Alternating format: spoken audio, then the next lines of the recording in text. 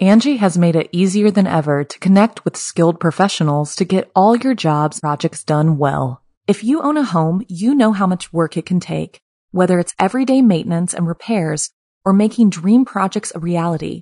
It can be hard just to know where to start, but now all you need to do is Angie that and find a skilled local pro who will deliver the quality and expertise you need. Angie has over 20 years of home service experience, and they've combined it with new tools to simplify the whole process.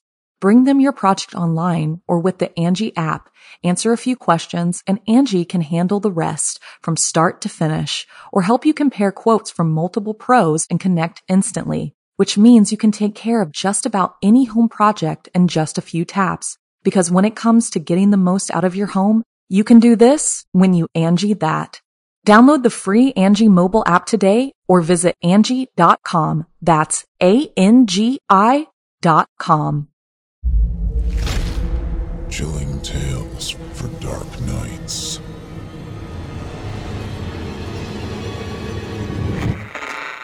Want to make sure you never miss a Chilling Tales for Dark Nights video again?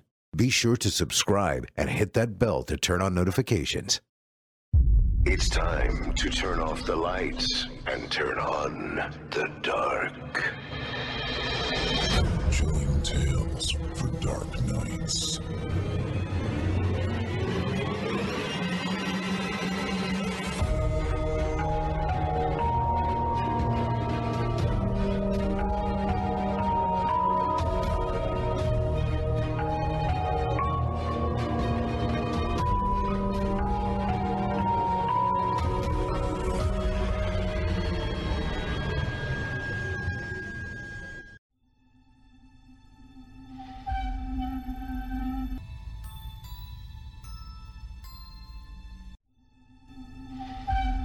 Good evening, listener. You're listening to Chilling Tales for Dark Nights. On tonight's edition, we invite you to leave behind your safe reality and descend with us into the frightening depths of the most terrifying imaginations with 2 audio adaptations of frightening fiction about non-traditional towns and nefarious noises.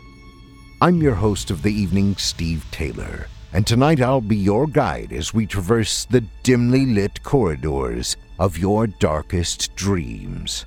Joining us tonight to help bring to life the frightening fiction of Katrina Smith and Connor Wrights are voice talents Olivia Steele and Jeff Sturdivant.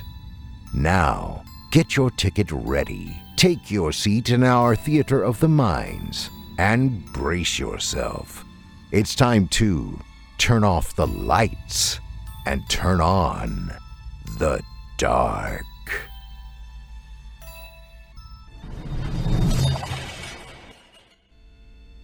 Our first tale of the evening is written by Katrina Smith and is performed by Olivia Steele. The town of Eben isn't big or extraordinary enough to be listed on any map or atlas. It's just a blip on the world, hiding and blending with the towns around it. But it's often said that evil likes to hide in plain sight. And without further ado, I present to you Bride of the Embalmer.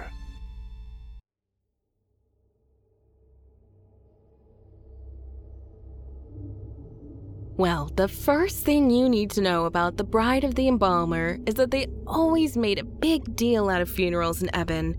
I don't mean the way they do around here. I don't mean covered dishes and weeping, sitting with the dead, any of those sorts of traditions. These graves here would never meet Eben code. Eben funerals are a little closer to a second-line procession or a Dia de los Muertos celebration, but that only gets you halfway to the truth. For one thing, the people of Eben have no real sadness or fear of death. You can hear it in the way they talk about the afterlife, devoted and earnest, like lovers waiting for the right moment to meet in the sunlight. Not that the sun burns the mist off Eben very often. Eben is in some thick, old-growth forest. But It's as if the entire town averts itself from the rhythms of daylight. It is somehow always twilight, and lights are kept on in every window, in every house, strung between every building. Red and white lanterns rock in every gnarled old tree. All the street lamps flicker one by one as the funeral march passes, singing along the bank of the resentful little river that trickles through town. Fish are one of Ebon's only exports, and the ones that come from the river are strange as you'd expect. Little purple terrors with long teeth that curve light like funhouse glass. They're sweet, though, succulent and dense, with pale flesh that glows like moonlight, and no Ebon funeral worth any salt at all would be caught without them. No, Ebon funerals are more like weddings. There's cake, dancing, shouting and laughing, sometimes confetti. Their doves are delicately roasted and stuffed full of spider figs, drizzled with a rich honey sauce. People in Ebon don't have much, and wouldn't think of setting free something you can eat on, metaphor or no. Everyone wears their best and thinks jealously of the day they'll get to be the one sitting in the processional throne, walked to the altar, given away to the earth by their widows and children, trading the mean shackles of existence for whatever comes after the final dark. Most towns have a mayor to help the townsfolk through times of trouble and joy, but in Ebon, no one matters more than the embalmer. A round, smiling man with bright black eyes and a thick, bristly mustache. He prepares all of Ebon's dead for the journey to come, plumping cheeks and coloring lips, hiding imperfections and stitching up accidents. It's often said that the people of Ebon look better spent than they ever did in the full bloom of life, and the embalmer has a way of catching everyone's finest attributes on the end of his brush, or hook, or knife. All Ebon funerals are presided over by the embalmer and his art, and all are celebrations of the life that waits after death. The other thing they have in common is that they are all, without exception, burials. So imagine the reaction when the embalmer's bride passed, his most singular and truest love, and at the public reading of the documents on her willing day, it was revealed that she wanted her body to be burned instead to ash. Wait, go back. I've skipped too far ahead. Let me lean here on the shovel for a moment and think. This is something that happens when you spend too much time in Ebon. Moments spooling out of order, time as stretched and folded on itself as the sweet taffy they make from beetle paste. The embalmer had got himself a wife in the traditional way, through love and courtship, long before he was the embalmer, and he treasured her. Quick-witted and clever, she helped him pass every exam, learn every trick of post-mortem surgery, and they moved together to Ebon not long after that. She had a tongue sharp as a lash, and we all felt it sting on occasion. You could hear them screaming at each other sometimes all the way down here in town, and woe betide those who got in her way at the butcher. But the embalmer liked an excessive spirit, and their love sparked just as intensely, burned just as hot. Some say they can see the mark of her on every face he's done.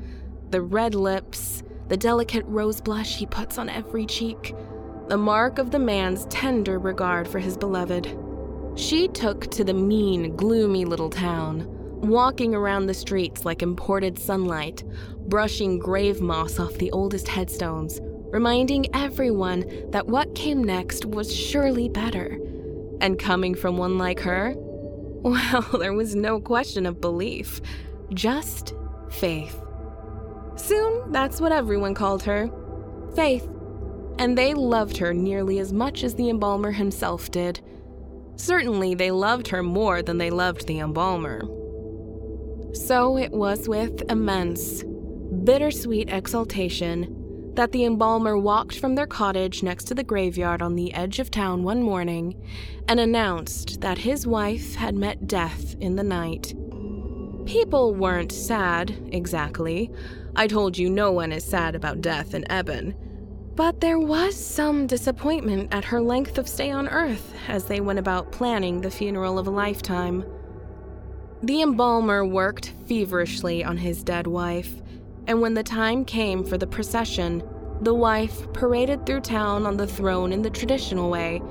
It was widely agreed that he had never done better.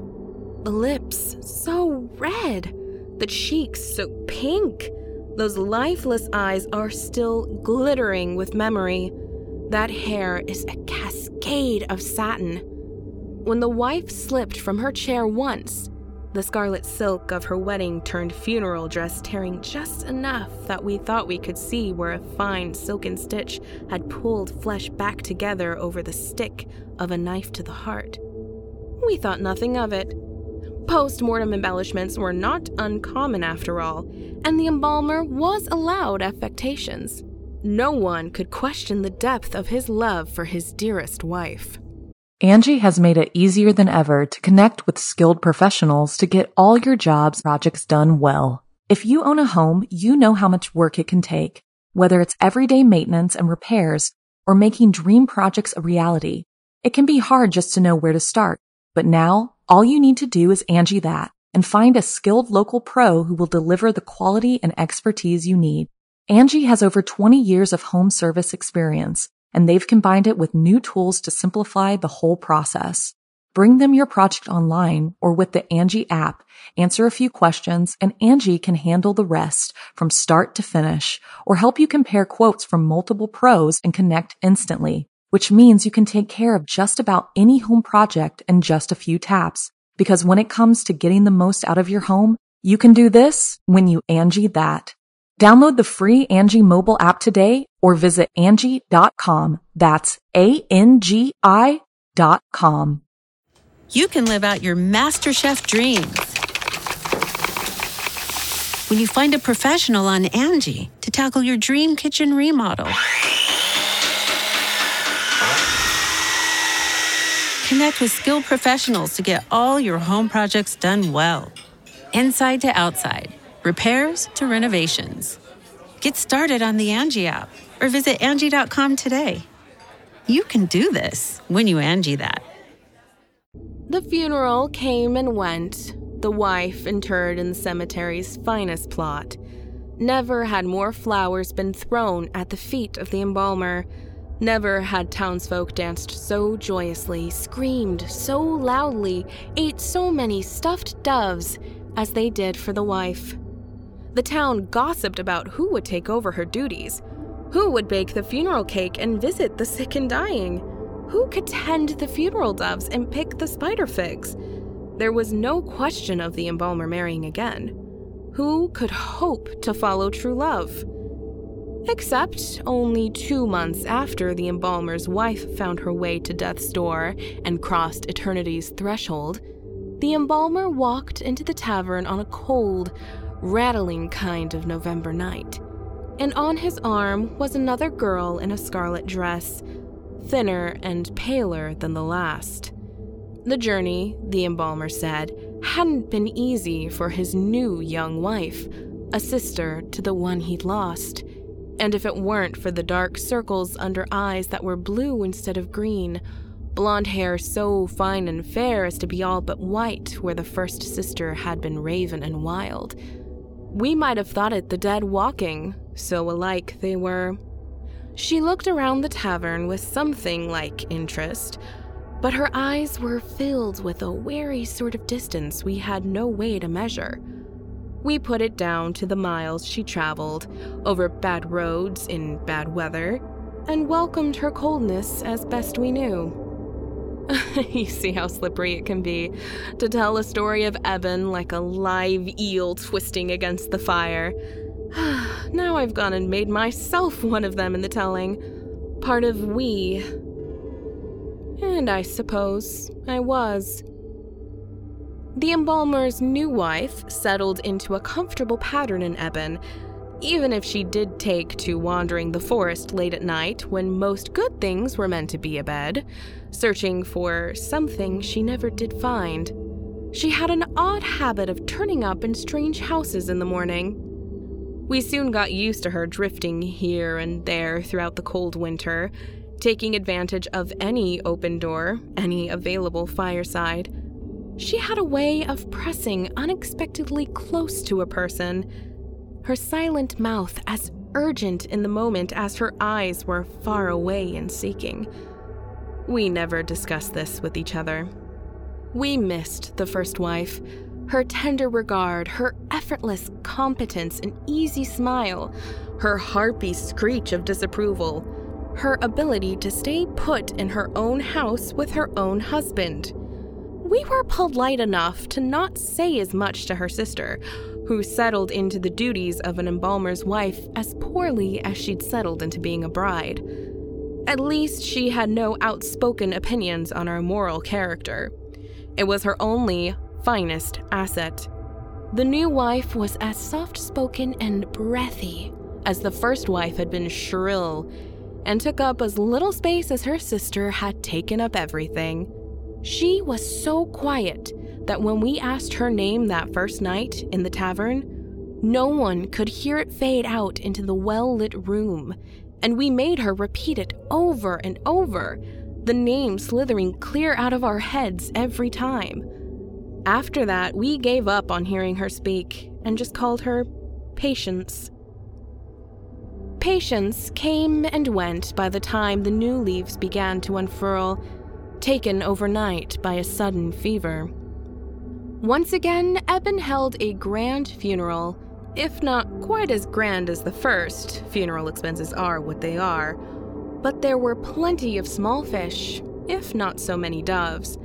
Once again, the embalmer drew her face fine and beautiful as ever, and once again he consigned a wife to the grave wearing a scarlet dress. This time, silk and thread stitched the red mouth up tight. This was, he said, to keep the fever trapped inside. The embalmer spent all of that wet spring and the next sullen summer without a wife. From town, we could see him moving around in the graveyard, lights going on and off in the cottage and his tiny workroom at all hours, losing himself in the work. There was plenty of it. The summer was wet and cold, and a few of our finest residents were lucky enough to ride by accident or illness to the grave. We had the usual funerals, danced the usual dances, wondered when it would be our turn to carry on past this miserable life. Harvest came in thick enough for a lean, careful winter, and this was around the same time the newest bride arrived. The embalmer came into the tavern filled with a transcendent joy, his signature scent of lilies and decay mixed with the sharp tang of embalming fluid, the subtle and unmistakable perfume of most joyous celebration. His new bride had finally come, but she was shy and reclusive, and he hoped in time she would feel comfortable enough to meet Eben properly. Until then, would we give them the time to settle in together? We would. We watched the lights go on and off in the small cottage from afar, the embalmer and his bride dancing around each other, two shadows rotating like heavenly bodies pulled inexorably towards each other, yet never connecting. Oh, I'm sorry for the dirt flying in your face. You don't mind, do you? It's just that the grave is so tight, the pool of lantern light so thin against this blackest of new moons. It's hard for me to see where it ends and you begin. I suppose there's no better place to listen than from all the way down here at the bottom, eh? But you wanted the story, didn't you? And all desire comes with consequence. The newest bride's funeral was announced before we ever saw her come out of the shadows and into the light. The announcement was found nailed to the front of the town hall in the first flush of the morning, and with it the bride's instructions to be burned to ash. What hue! What outcry! Stranger or no, surely the embalmer had taught her the sanctity of our ways, the privilege of transition, and a decaying corpse, the joy of the throne and the procession. Would she deny us her death as well as her life? The cottage remained shuttered tight against the midday, and no amount of hammering on the door could raise the embalmer. Reluctantly, we did as her willing requested. Dry snags and twisted old trees were pulled into the center of town, mixed with bouquets of rosemary and angelica root and asphodel, the small peels of oranges and withered apples, pine pitch and tar. Her throne-shaped pyre was set in the town square next to the altar. Doves were caught and stuffed, pumpkins steamed and filled with crushed violets and sage, eels roasted, instruments tuned, buntings draped. We prepared that night for a different funeral than any we'd known, taking what comfort we could from the usual trappings of celebration.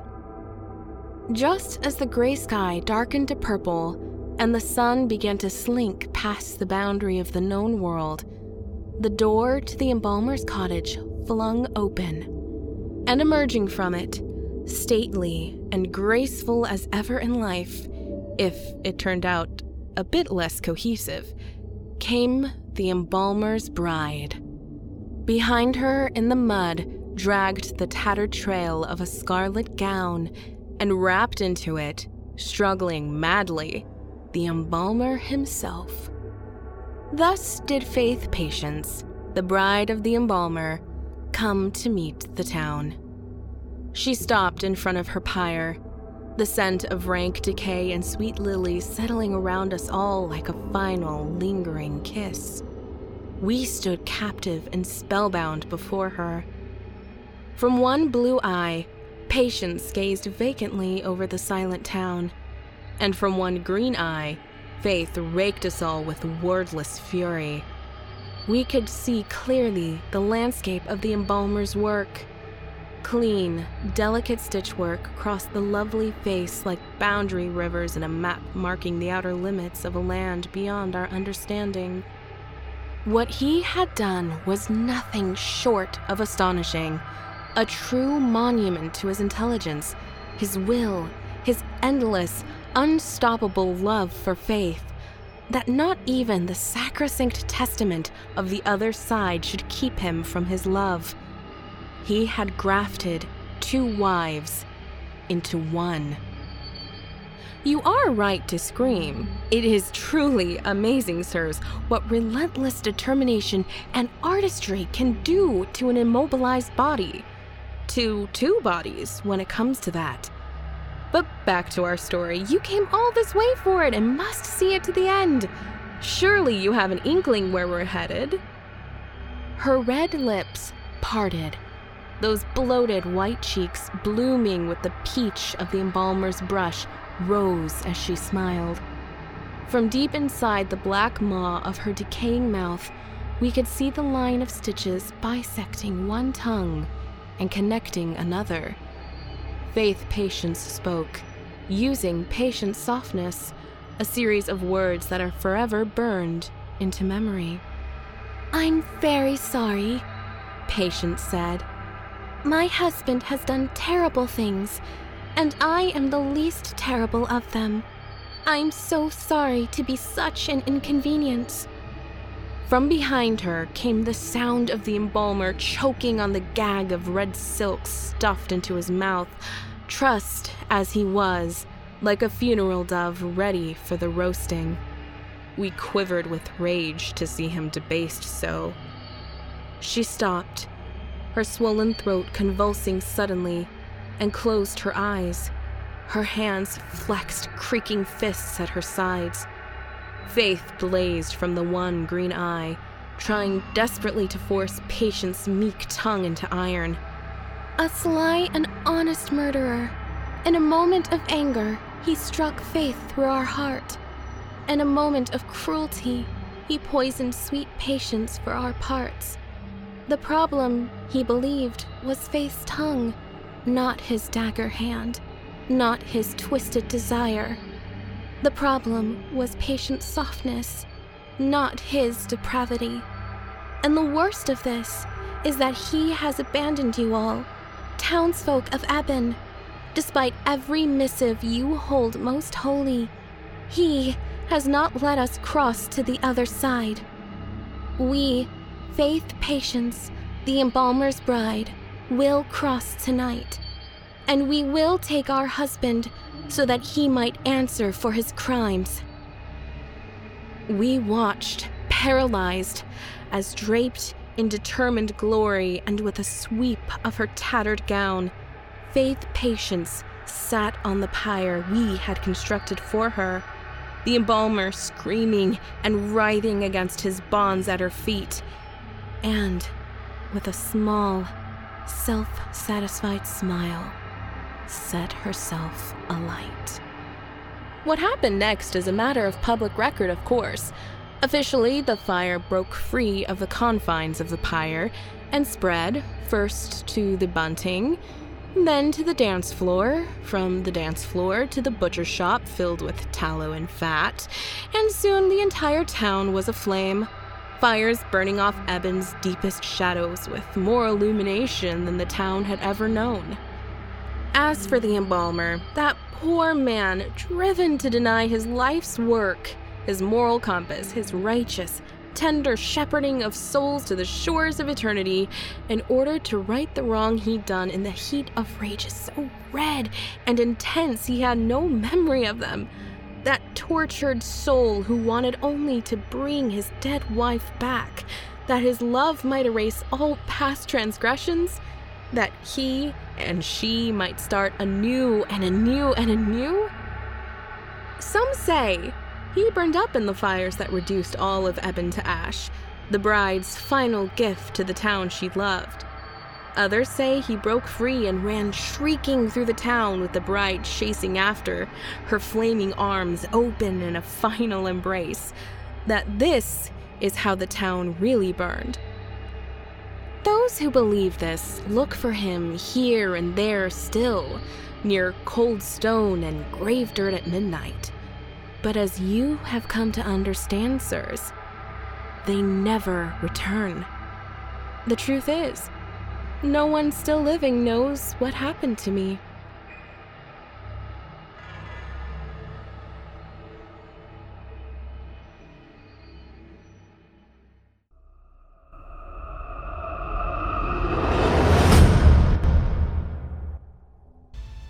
I hope you enjoyed Bride of the Embalmer, as written by Katrina Smith and voiced by Olivia Steele.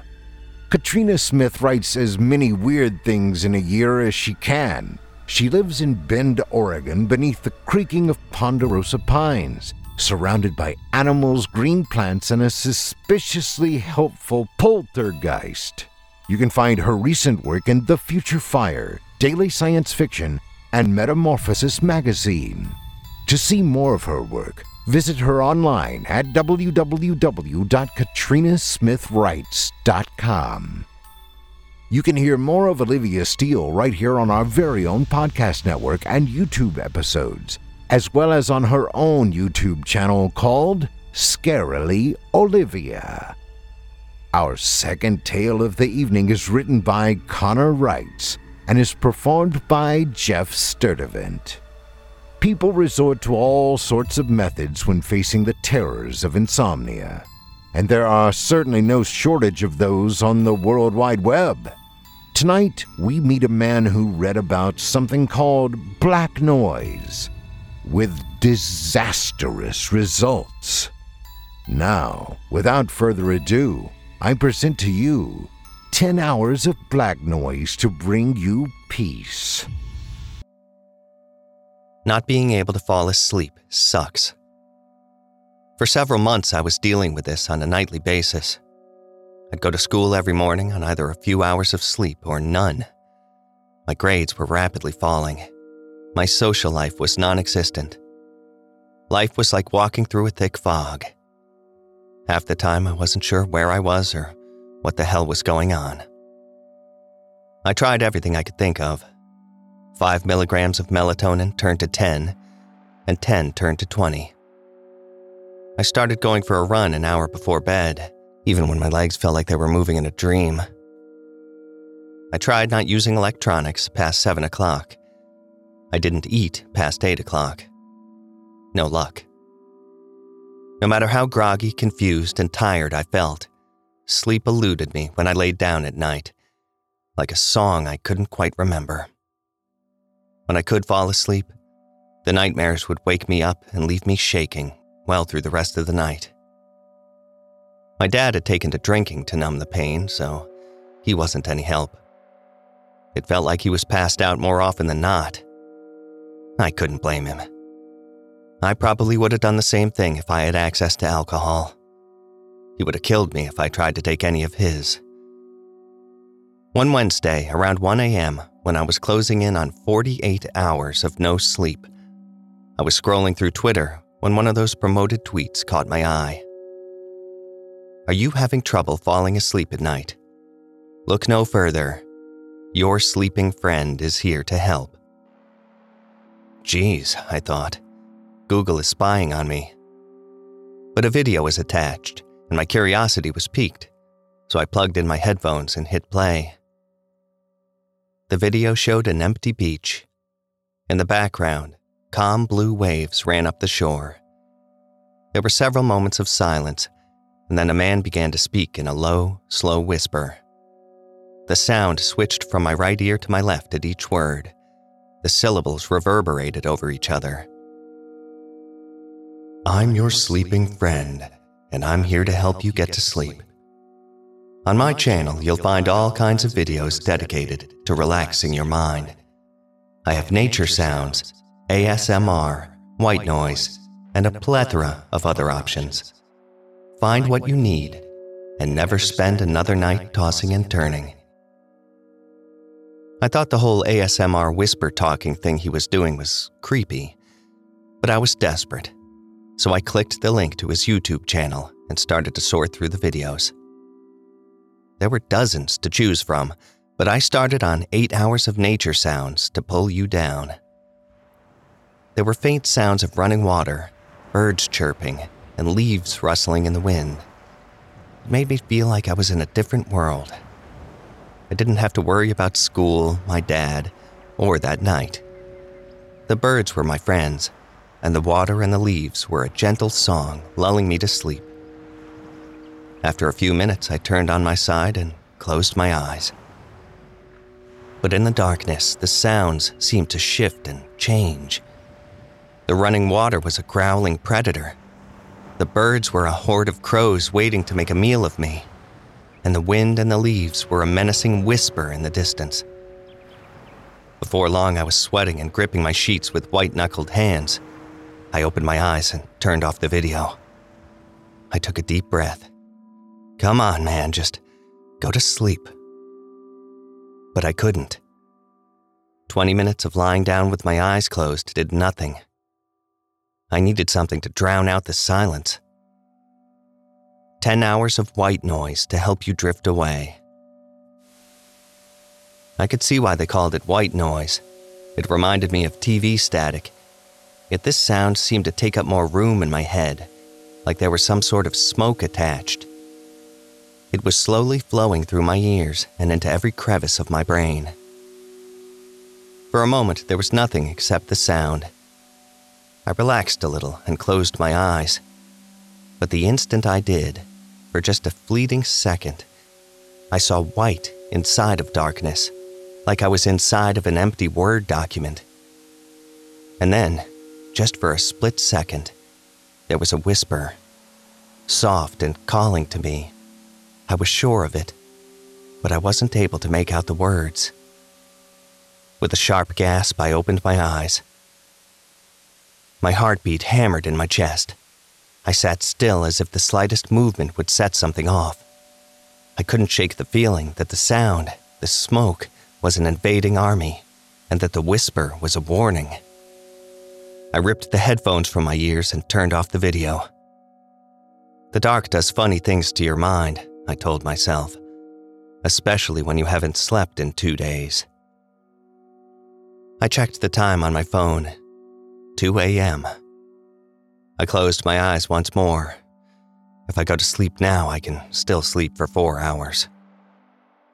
In the dark, eerie silence, the memories came flooding back. the screams. My mom was lying in a puddle of her blood. Her eyes were open, but void of life. The wind whispered through the branches outside, and I remembered how slowly the front door had creaked open, how I'd assumed it was my dad. I'd just woken up, and the fog of sleep temporarily left the fact that he was away on business shrouded. I didn't want to get in trouble for being awake, so I stayed in my room. No more of that, I thought, coming back to reality. I wanted to get up from bed and flip on the light, but it seemed so far away. I'd have to pass the void of uncertainty that was the shadows under my bed. I couldn't help but feel there was something under there waiting for me, that there was some sort of sound, but one that I couldn't hear. I couldn't get up. I grabbed my phone once more. I was already on the channel. Figured I'd try another video. One of them had to work for me. After all, the thoughts hadn't come back until I stopped, right? 10 hours of black noise to bring you peace. This video had no apparent sound but white letters over a black background. It read simply, "Black noise." The text faded away and the video transitioned through slides like a PowerPoint. What is black noise? There is no noise. Silence. But I think you'll enjoy the silence. The darkness. Maybe you'll find peace. If you give it a chance. I felt my stomach rise in my throat. My breaths came out rapid, short, and sharp. 10 hours of black noise starting in 5, 4, 3, 2, 1. I closed my eyes, unsure if it was voluntary or not, and saw myself from the eyes of an observer. A different me floating in the space of infinite darkness. My eyes were closed, and a smile of pure bliss was on my face. My breaths were slow, rhythmic, and relaxed. I was asleep. This version of me was sinking into the darkness slowly, so slowly that it took me several moments to notice. I smiled. I was happy for him, and my breaths began to match his. My consciousness began to fade as sleep pulled me in. Suddenly, I was falling so fast that I could feel the wind pulling around me. My feet landed on a cool, white-tiled floor. A kitchen. I looked around at the wooden cabinetry, mahogany dinner table, and light blue walls. It wasn't just a kitchen. It was my kitchen. It was a lucid dream, and though I'd never experienced anything like it, the familiar environment made me feel comfortable.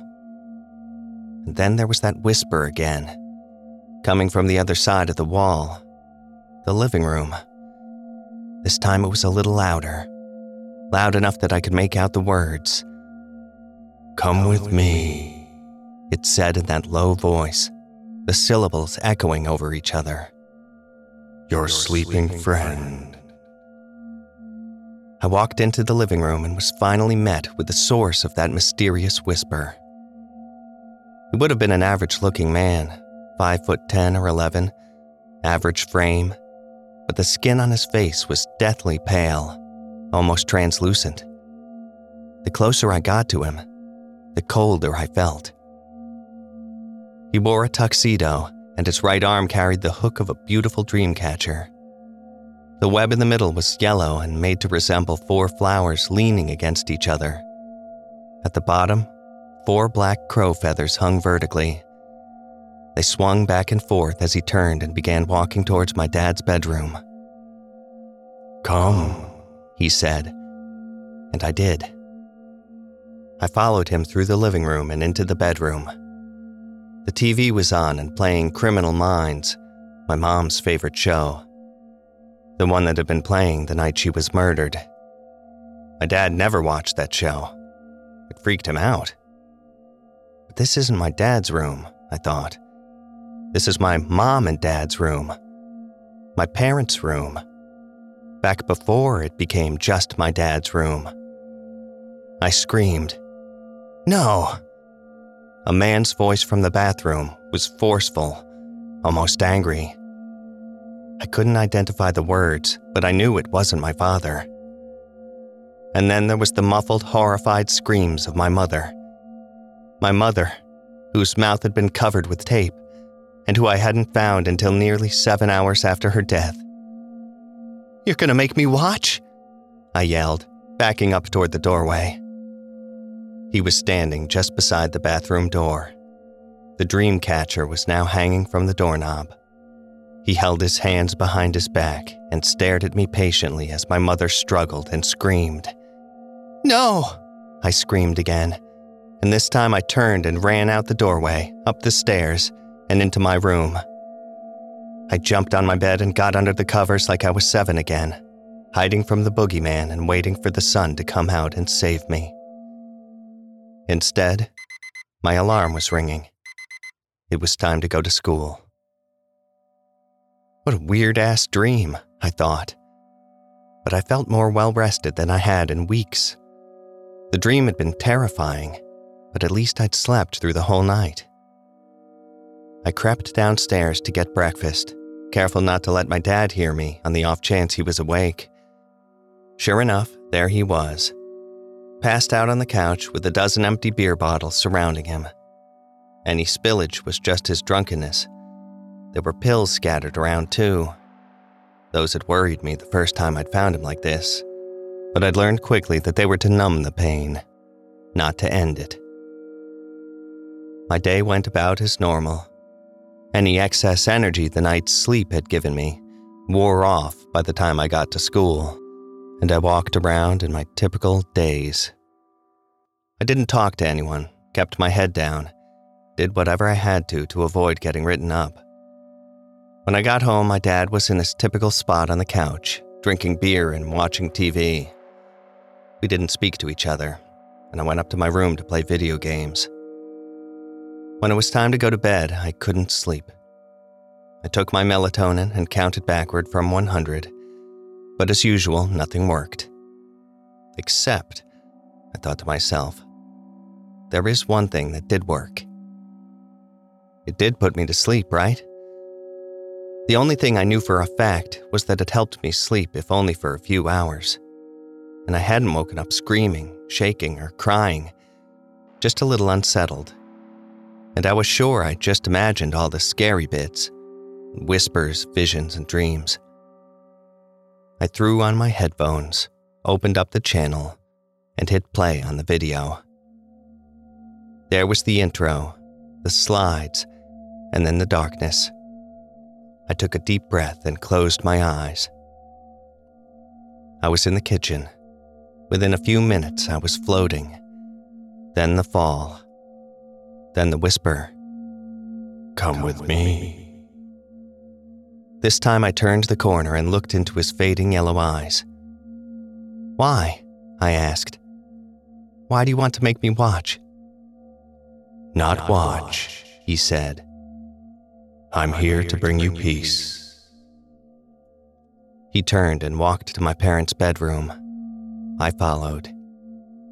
Again, upon entering the room, he hung the dream catcher on the bathroom doorknob, then stared at me until I approached the door. I heard the man barking his orders, then the muffled screams of my mom. This time I opened the door and ran inside. "Mom!" I yelled. She was on the floor with duct tape covering her mouth, and a tall man with broad shoulders and a long knife standing over her. I ran toward the man to tackle him and take the knife, but he was a grown man and I was only 16.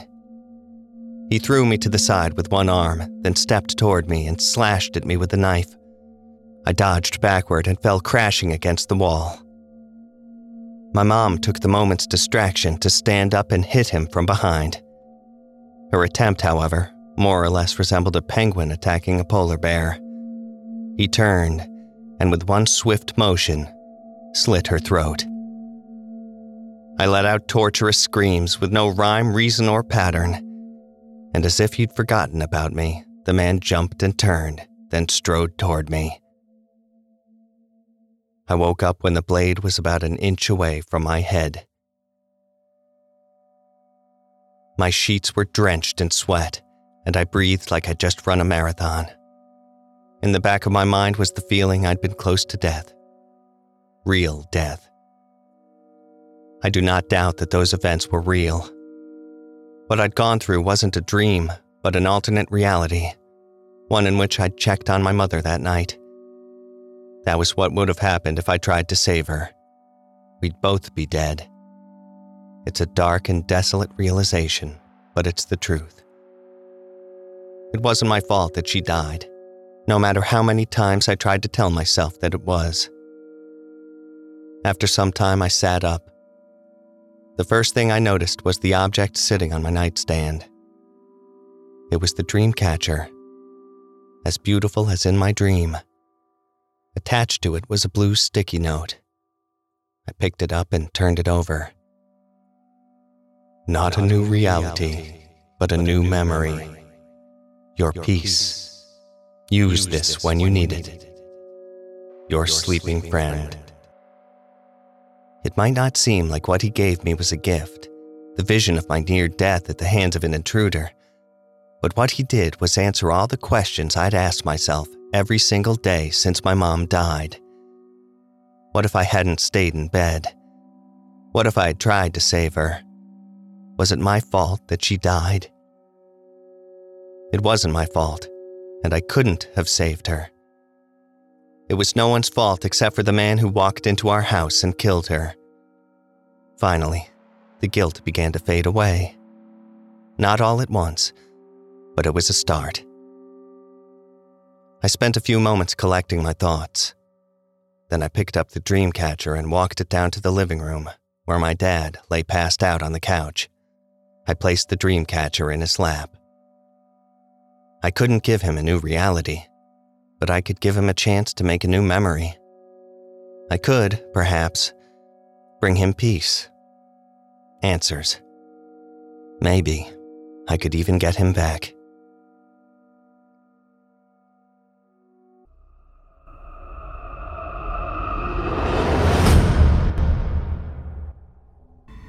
I hope you enjoyed 10 Hours of Black Noise to Bring You Peace, as written by Connor Wright and voiced by Jeff Sturtevant. You can find more of author Connor Wright on their Reddit profile under the same name, ConnorWrites, all one word, folks. Jeff Sturtevant is quite involved with our network, where he does a little bit of everything from sound producing, writing, as well as sharing his vocal performances. You can also find him on Amazon and Audible by searching his name. It's spelled GeoffSturtevant. Now, our weekly descent into the depths has just about come to a close. But before we go, I'd like to take a moment to thank you for joining us for tonight, and remind you to take a moment to stop by our iTunes page and leave Chilling Tales for Dark Nights a 5-star review and a kind word. And follow us, please, on Instagram, Twitter, or Facebook if you haven't already. And of course, subscribe to us on YouTube, where you can find an archive of our work going back to 2012. And consider signing up as a patron at our website, chillingtalesfordarknights.com, to show your support and get all of our content ad-free. I'm your host, Steve Taylor, and it's been a pleasure. Tune in again next week when we once again turn off the lights and turn on the dark. Sweet dreams, listener. Sweet dreams.